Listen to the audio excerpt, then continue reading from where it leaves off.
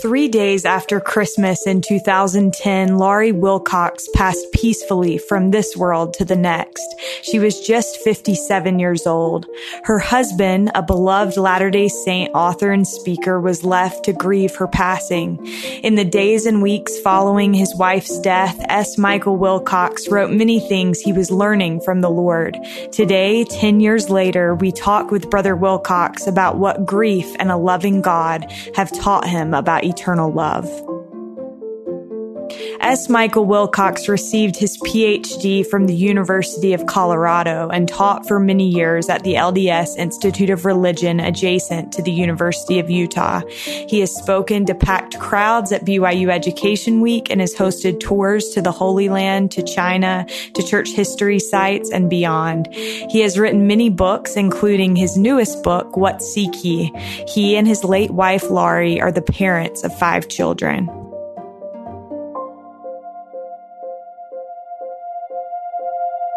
This is All In, an LDS Living podcast where we ask the question, what does it really mean to be all in the gospel of Jesus Christ? I'm Morgan Jones, and I am honored to have S. Michael Wilcox with me today. Brother Wilcox, thank you so much for welcoming us into your home. Nice to have you here. It's nice to be in a comfortable environment and to be with you. It's a treat to be here. Well, I asked Brother Wilcox, we're going to be talking today about his new book, What Seek Ye? But I asked him because I noticed as I was listening actually to the audio book, I noticed how frequently in the book you refer to your wife, Laurie. And we have done one episode with someone who lost a spouse, but it was still fairly new. And I have always wanted to do another episode because I think that's something that so many people can relate to, whether it's losing a spouse or a child or a loved one. And so I asked Brother Wilcox if he would be up for talking a little bit more about that today. And he said yes, and referred me to another book that he wrote called Sunset. And you wrote that book not long after your wife passed away. Is that right? Yes, that's correct. When I was going through that experience with Laurie, it's the deepest, most life-affirming experience I think someone can go through to see someone you love pass. When that experience was going on, I was writing notes because I knew I was getting a lot of insight about life and love and eternity, and I didn't want to miss them. I didn't want to forget them. So when she had passed, I went back and pulled all those notes out, and I wrote Sunset based on those experiences. So that was immediate. I wrote that immediately after she passed away. And now it's been 10 years. A decade. I sent a link to that book to my coworkers earlier today, and I said, if you want to believe in true love and read the most beautiful book written on Deseret Bookshelf, you should read this book because it is so, so, so good. So I want to talk a little bit about both of these books, if that's okay today. That's fine. To start off, Brother Wilcox, can you tell us a little bit about what happened when your wife had an inoperable brain tumor? Is that right? She had brain cancer. I was doing a time out in Pittsburgh. I got a phone call on the way home that there was an emergency at home. Someone was in the hospital, and I didn't know who it was. But as I was flying home, the Spirit kept saying, your life is going to change dramatically. And when I got home, Laurie had gone into seizures with a brain tumor. And that's how we found out she had cancer. She died 8 months later. So hard. In this book, you, like you said, you're writing about the things that you were learning as you went through that experience, both with her sickness and then her passing and kind of grief and the things that the Spirit was teaching you. I wrote down a few of the things that I really loved that you wrote, and I just want to kind of touch on those as we go through this. One thing that you said is love brings and takes away the fear of death, makes it both foe and friend. How, Brother Wilcox, have you found in the 10 years since Laurie's passing death to be both a foe and a friend? Well, I think the foe part of death is I miss her. I think about her all the time. I travel to keep my mind focused. I travel a lot. Well, with the virus, I can't. So I just get in the car and go. This last week, I went back to the places where we spent our honeymoon, Crater Lake and the Redwoods. I miss her. I think about her all the time. Death took something very precious away from me. That's the faux part. The friend part, one of the questions that Jesus asked, it meant a lot to me, is sleepest thou? It's the shortest question. Sleepest thou? There's a lot of ways that is applicable to me. But in terms of Laurie, first words God said to Adam were, awake and arise. And I always thought that meant open your eyes and stand up. Eve has been introduced into his life. But since Laurie's passing, that question, sleepest thou,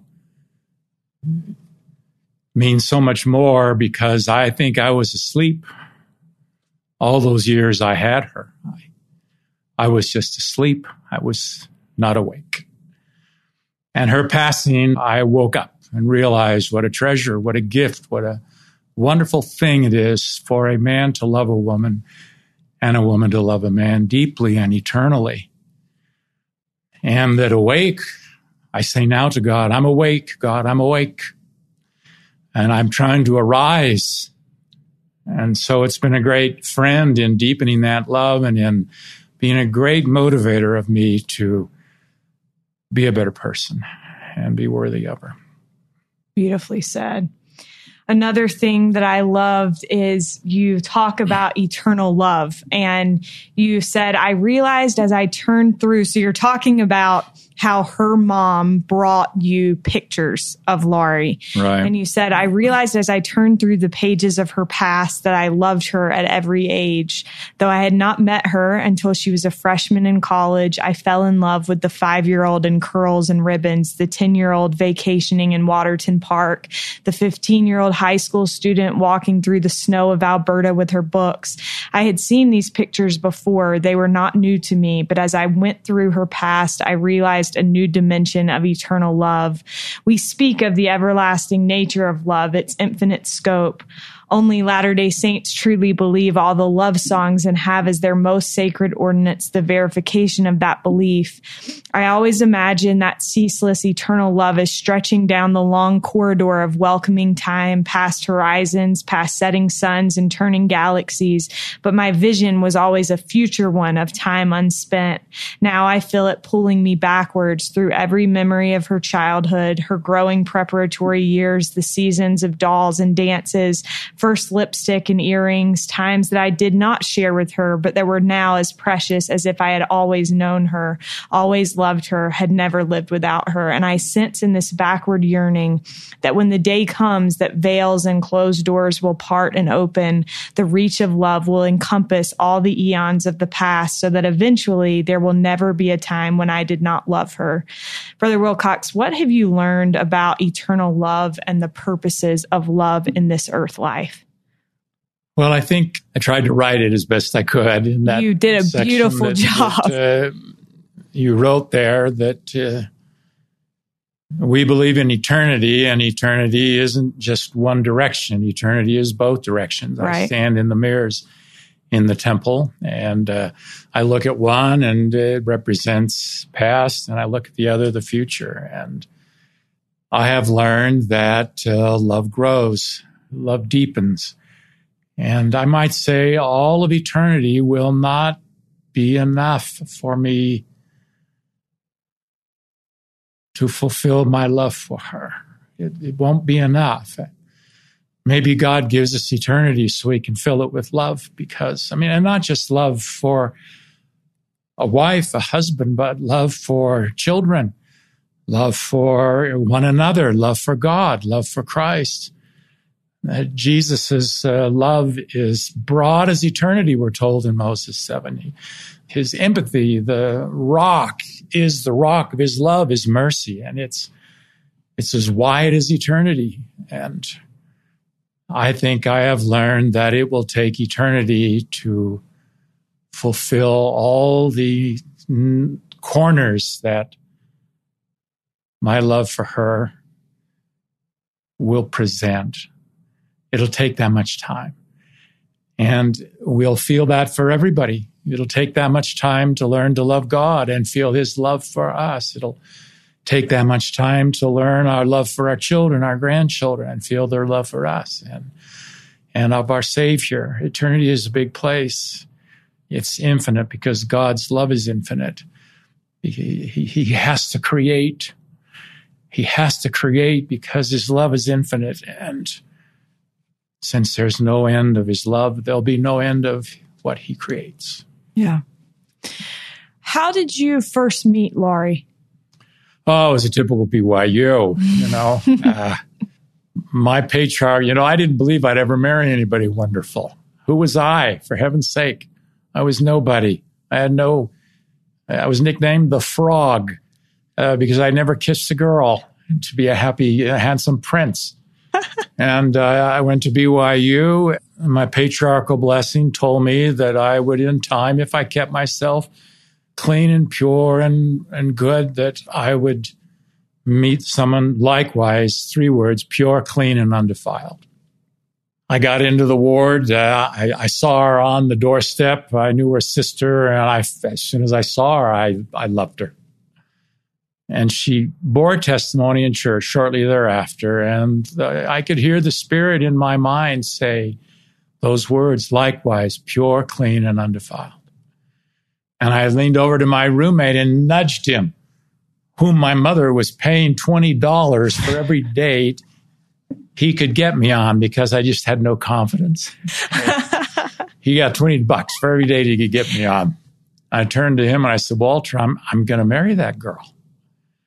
And he was stunned. I think he could see his $20 disappearing.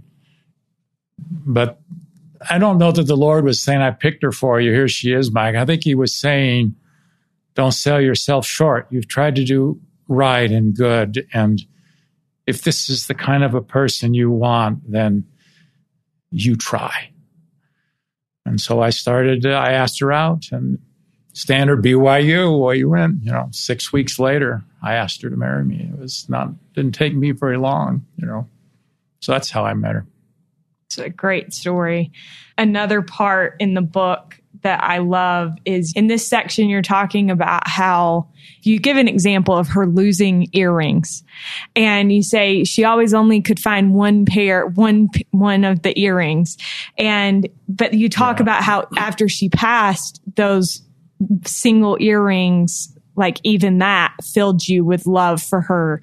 And you said, we should love people for what they are at their very best, the totality of all their highest moments from every age. This is the real person, the eternal one, the one we are to remember and hold dear. What has the loss of Laurie in this life taught you about loving people as they are and appreciating them for who they are, even in our mortal imperfection? Well, I mean, the earrings thing used to be an annoyance, like her addiction to bracelets.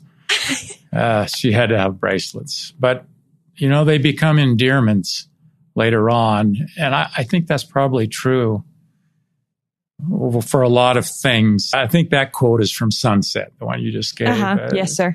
One of the questions, or one of that I deal with that Jesus asks is, why do you look at the motes in other people's eyes?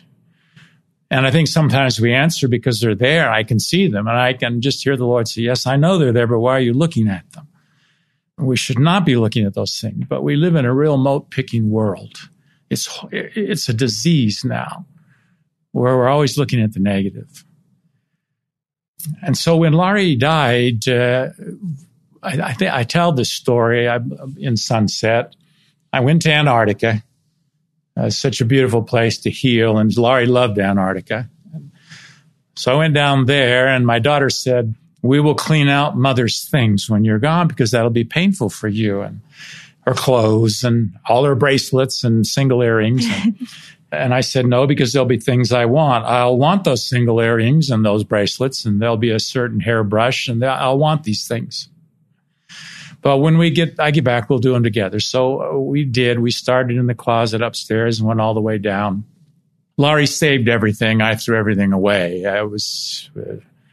She just saved everything. And we threw a lot away, and there were things I wanted and things the kids wanted. When I was done cleaning the whole house, and I was sitting in bed late one night, and the Spirit said, Michael, there's another cleansing I want you to do now.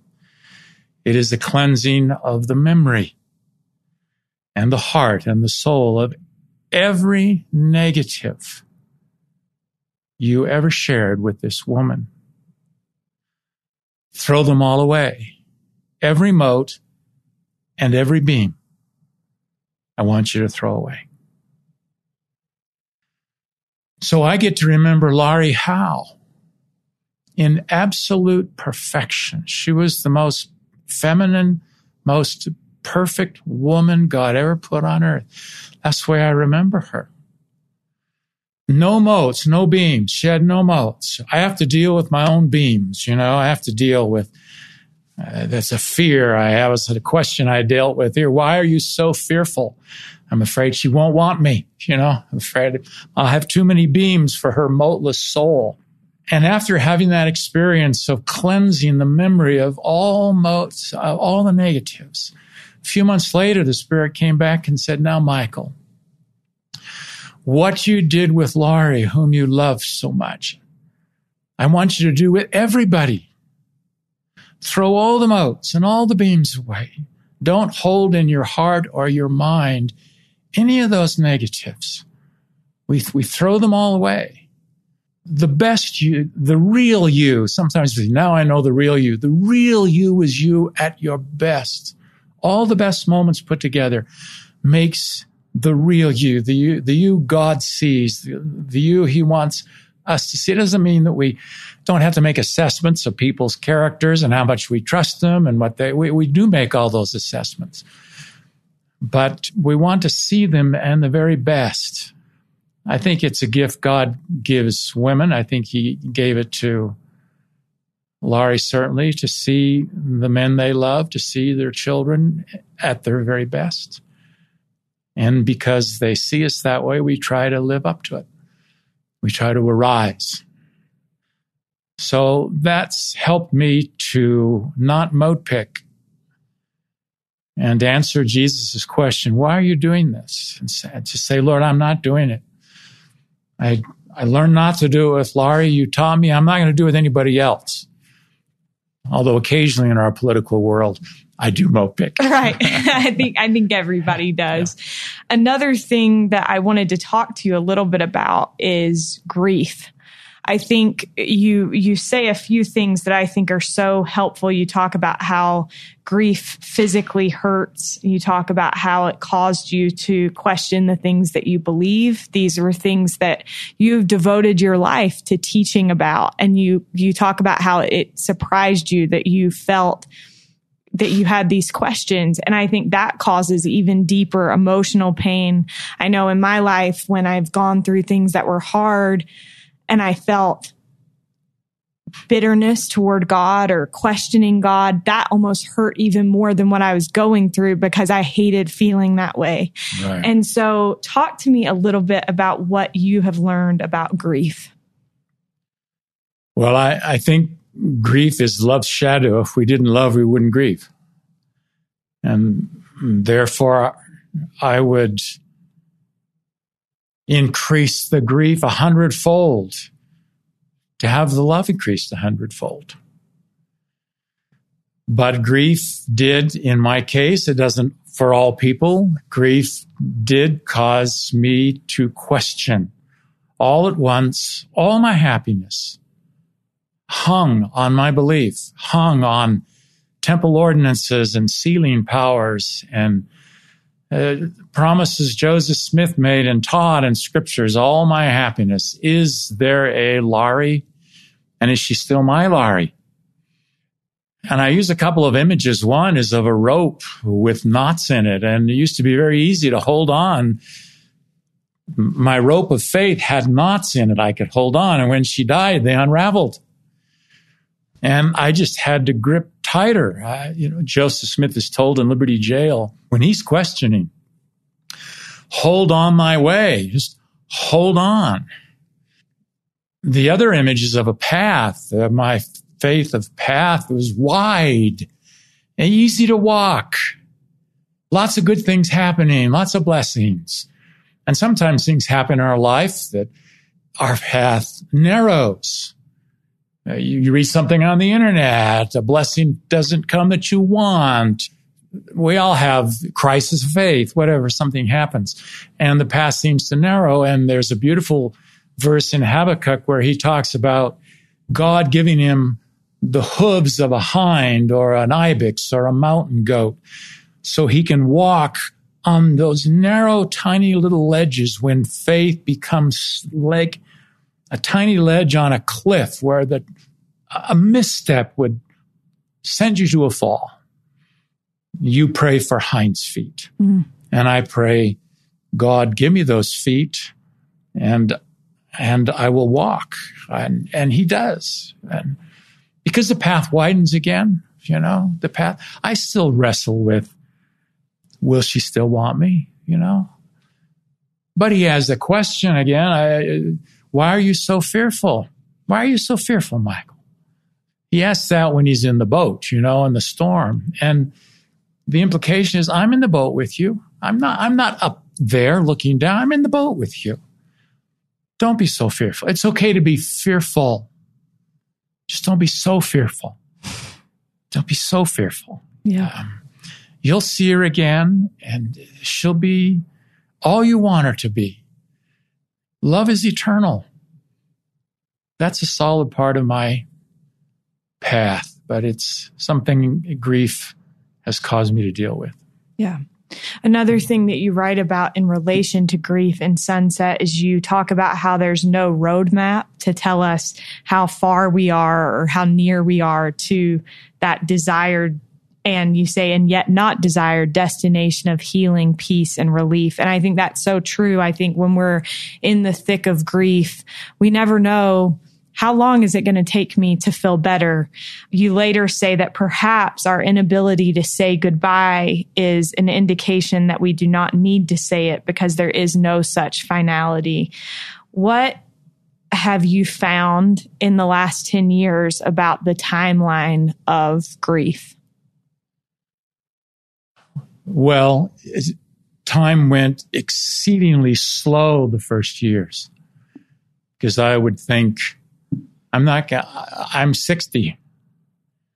I was 60, I'm 70 now, but I could live 3 decades. And every day feels long. And every day is long. I can remember the first year thinking, it's been an eternity. It's only a year. I may have 34 more of them. I don't know how I'm going to deal with this. And probably those first 3, 4, even 5 years just seemed slow. And I stayed busy. I traveled 250 days a year to be on the road to deal with it. The second 5 years, time has normalized. It's not so slow anymore. And I actually sense it's speeding up. And the next 10 years, I called the one book Sunset. I say to my children, I'm going to run into the sunset because that's where she is. In my mind, Laurie's in the sunset. I look at a sunset, that's where she is. And I'll run to it. So I think that the last 10 years of my life, whether I die at 85 or 90, I don't know, or maybe I'll die tomorrow, it's going faster. And so for those who are new in their grief, it's going to be slow. It's just what it is. But it seems to accelerate. And the older I get now and the more time passes, the faster it goes. Thank heaven. Yeah. Thank heaven. Another thing that I love, and this kind of goes back to the running into the sunset idea, but you said endurance is what God asks of us, and endure we must, but it need not be a distressing endurance. We hold on until reunion ends our wanting. It is not easy, but we feel the love while we wait, and love is always a good thing to fill a heart. And I love the way that you put that. I think waiting is something that everybody can relate to, whether it's waiting to see a spouse again in your case, or waiting for healing, or waiting to find someone to marry. I think that these are all things that people wait for. Right. Life in many ways is a waiting space. What have you found about waiting? We learn. No matter what you're waiting for, it's as if maybe the Lord is saying, I know you want this, whether it's to be married, a reunion with somebody, an answer to a prayer. I'm dealing with a man now who's just doesn't know why God won't talk to him anymore. So whatever we're waiting for, you learn. You take that time to learn. We're down here to learn. Life is a brief blink of eternity, and to use a college maybe analogy, maybe this is compassion 101 and suffering 101 and agency 101 or good and evil 101, but it certainly is love 101. And one of the things that no matter what we're waiting for, that we are to learn here and now in this time period is to love ourselves, to love our Father in heaven, to love each other, to love family, to forgive, to feel compassion, to feel empathy.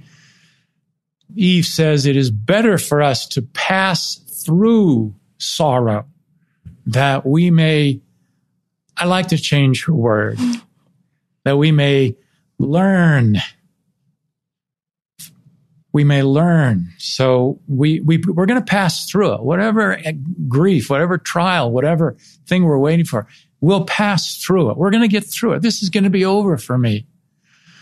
Mary at the tomb looked at the empty tomb.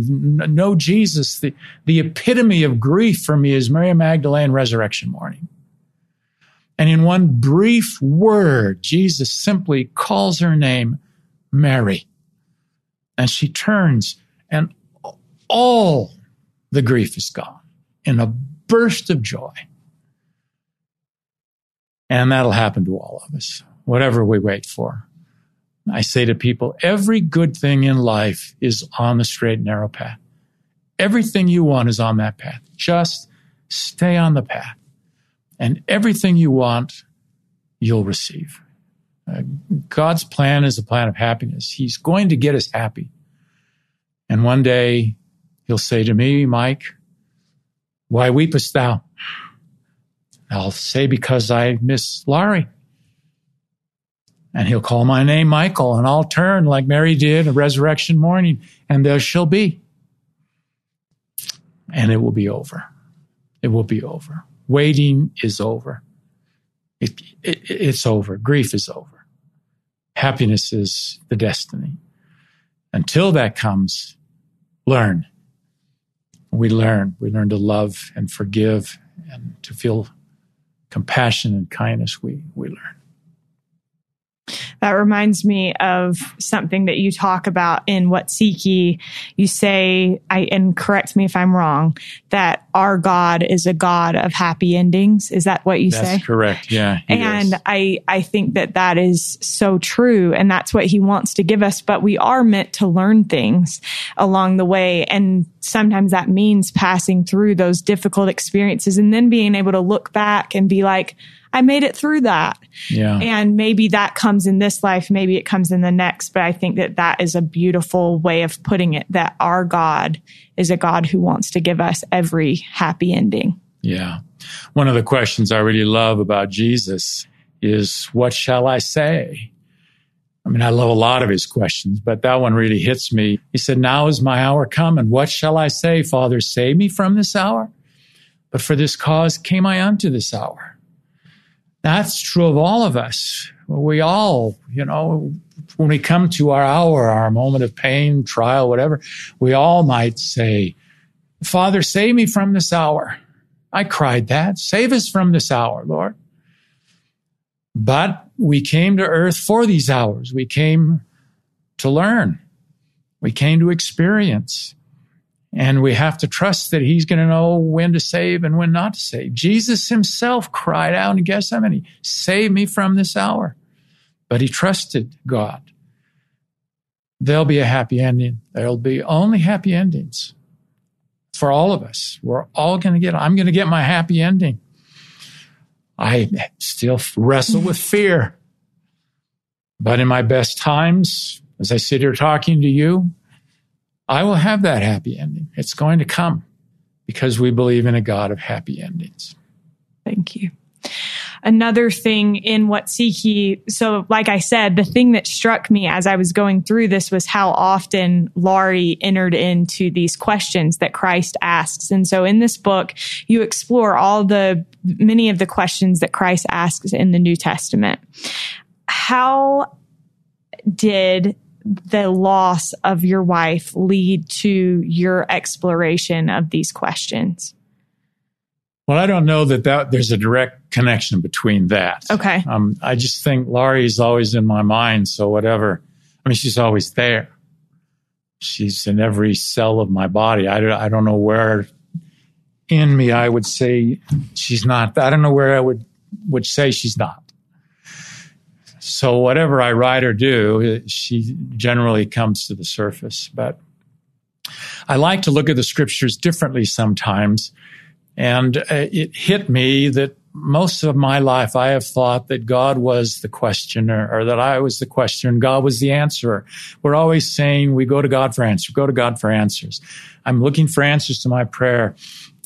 And I think the Lord finally said, Mike, you've learned that relationship now. Let's try another one.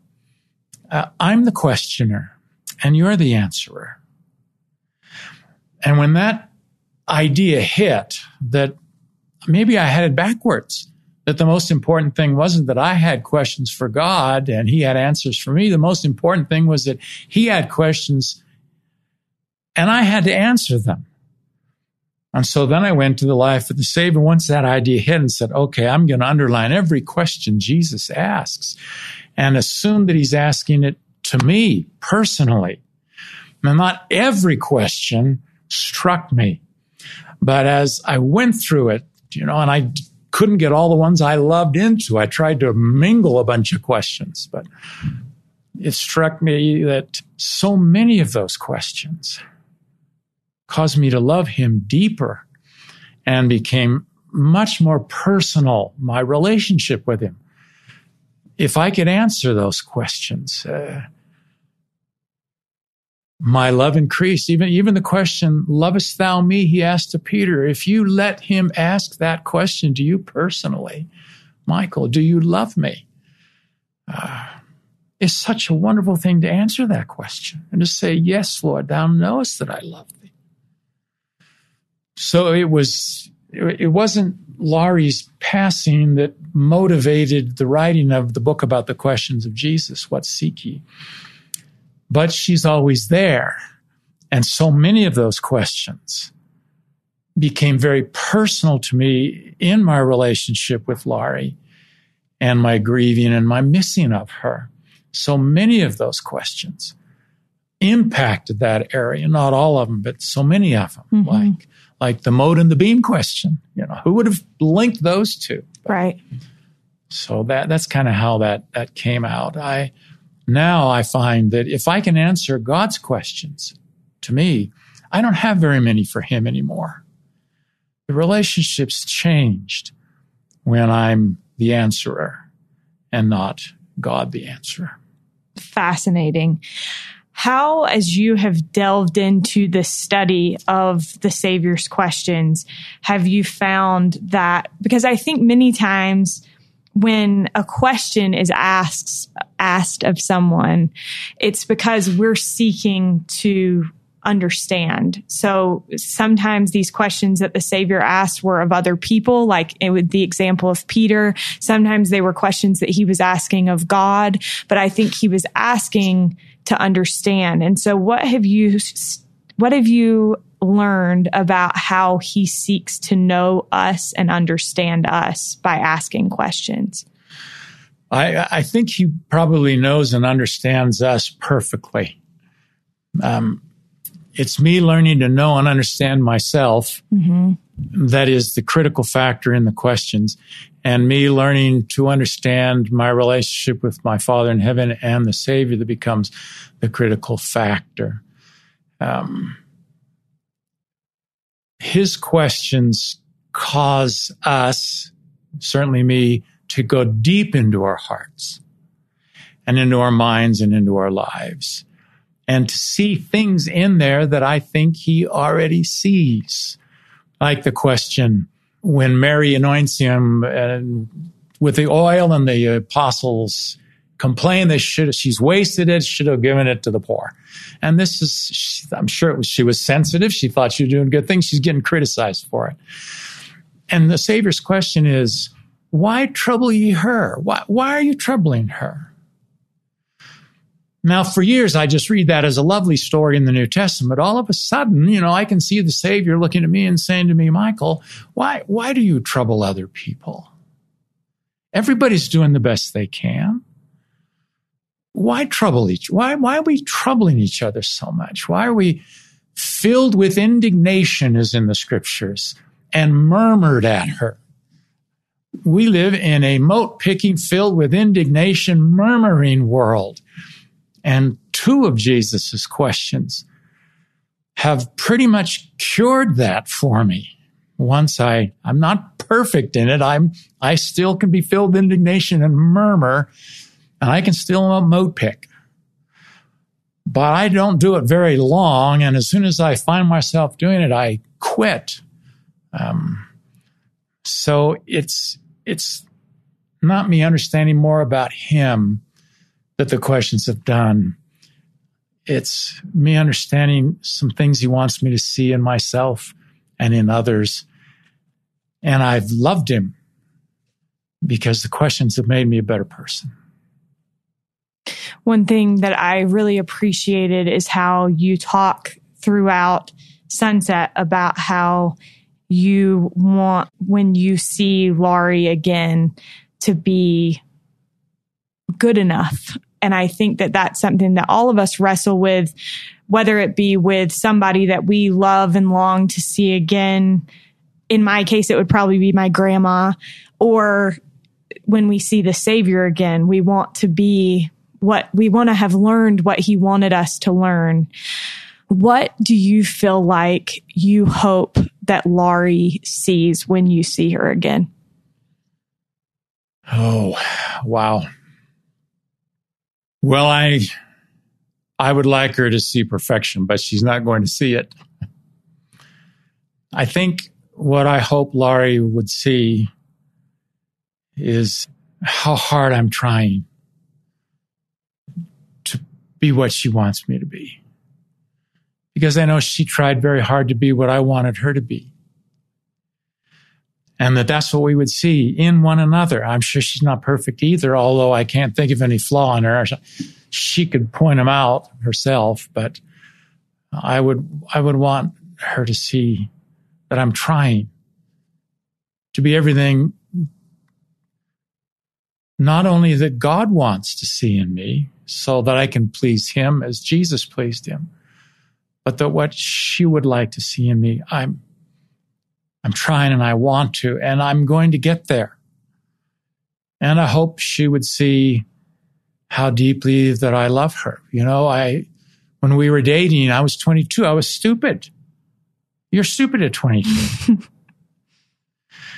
And she asked me, because I was an English major and I had to write papers and read big novels like War and Peace. And I wasn't spending as much time with her as she thought I should. And in tears one day, she said to me in a conversation, we were engaged, "Don't you need me?" And I wouldn't have used that verb. I would say, I love you. I want you. But need, I'm not sure I need anything or anybody. And she cried. Now I would say, Laurie, ask me that question again. Now I know how to answer it. I didn't know how to answer it at 22. I was stupid. Now I'd say, I need you like sunshine and air. I need you. And I would hope she would see not only that I love her and want her, but that she's needed. And I would hope I'd see that in her. I love you and I want you, Mike, and I need you.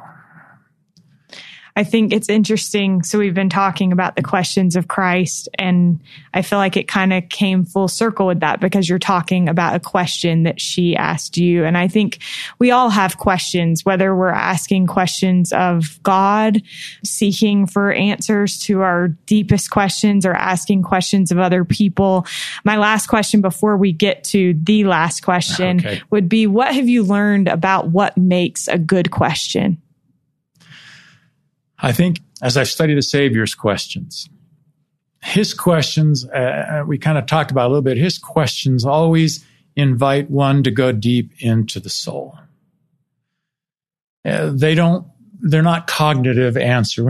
He's not looking for a cognitive answer. He's looking for an examination of the heart, who I am, what I am, my relationship with other people. It's like the parables. The parables aren't doctrinal. The parables are stories that are to invite me to see, am I what I should be? Am I living the way I want to live? One of the questions I love of his is when somebody asks him, and it happens more than once, what do I have to do to gain eternal life? Well, that's a big question. What do I have to do to gain eternal life? And I've thought about all the ways people answer that, how I would answer that. Oh, we have to have the right ordinances, the right religion, we have to do this or that, all the things we have to do eternal life.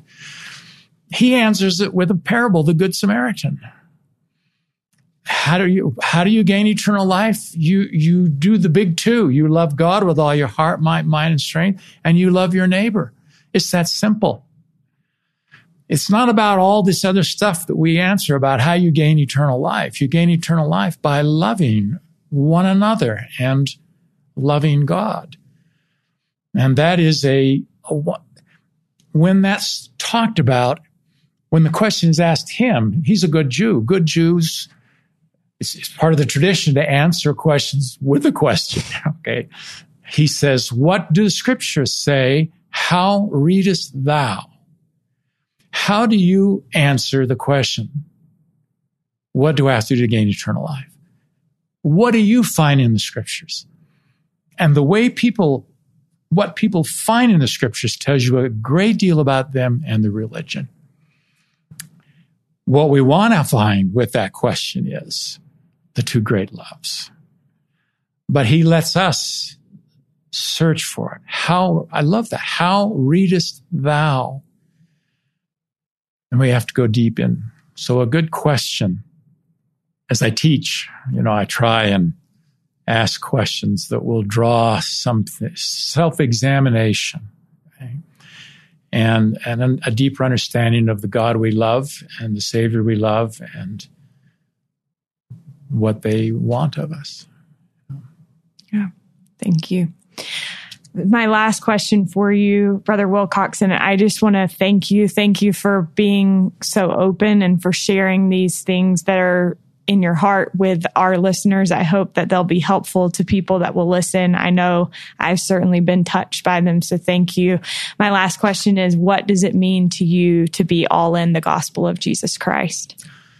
Well, it means a lot of things, I guess. I think in our conversation, for me, it's a path back to the God I love. It's a path to the Savior I love. And it's a path to the woman I love. And I'm all in because I want those relationships. So that's one of the things that to be all in is to know what you want, what's at the end of the path. Just too many people get on paths. They don't know what's at the end of the path. I know exactly what's at the end of the path I want. I don't walk the path as good as I'd like to, but I know where the path goes if I can stay on it and what I want at the end of that path. And ask my Father in heavens that he'd be pleased with me and my Savior's love, that I'll get to have the opportunity the Nephites did of touching the tokens of his atonement and knowing. And the first token is the heart, the wound in the side. Can you imagine what that would be like to touch the Savior's side by his heart? And know that you, as the song says, hold a place within that heart. And I want to be with Laurie. I want to always be with Laurie. I don't want to ever be separated from her again. This is a painful thing. It's going to hurt until I see her again. So all in means those three relationships.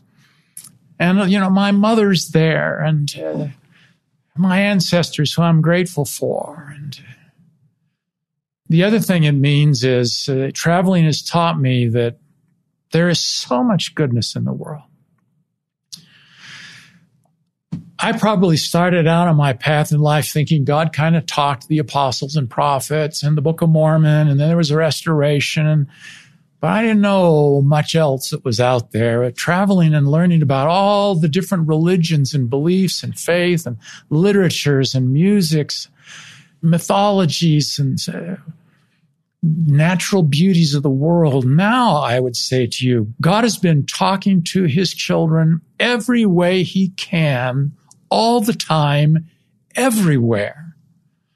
And if you can't listen to an apostle or a prophet, maybe you can listen to a sage or a philosopher or a musician or a poet or a playwright or an artist, or you'll see God in the lives of good people all over.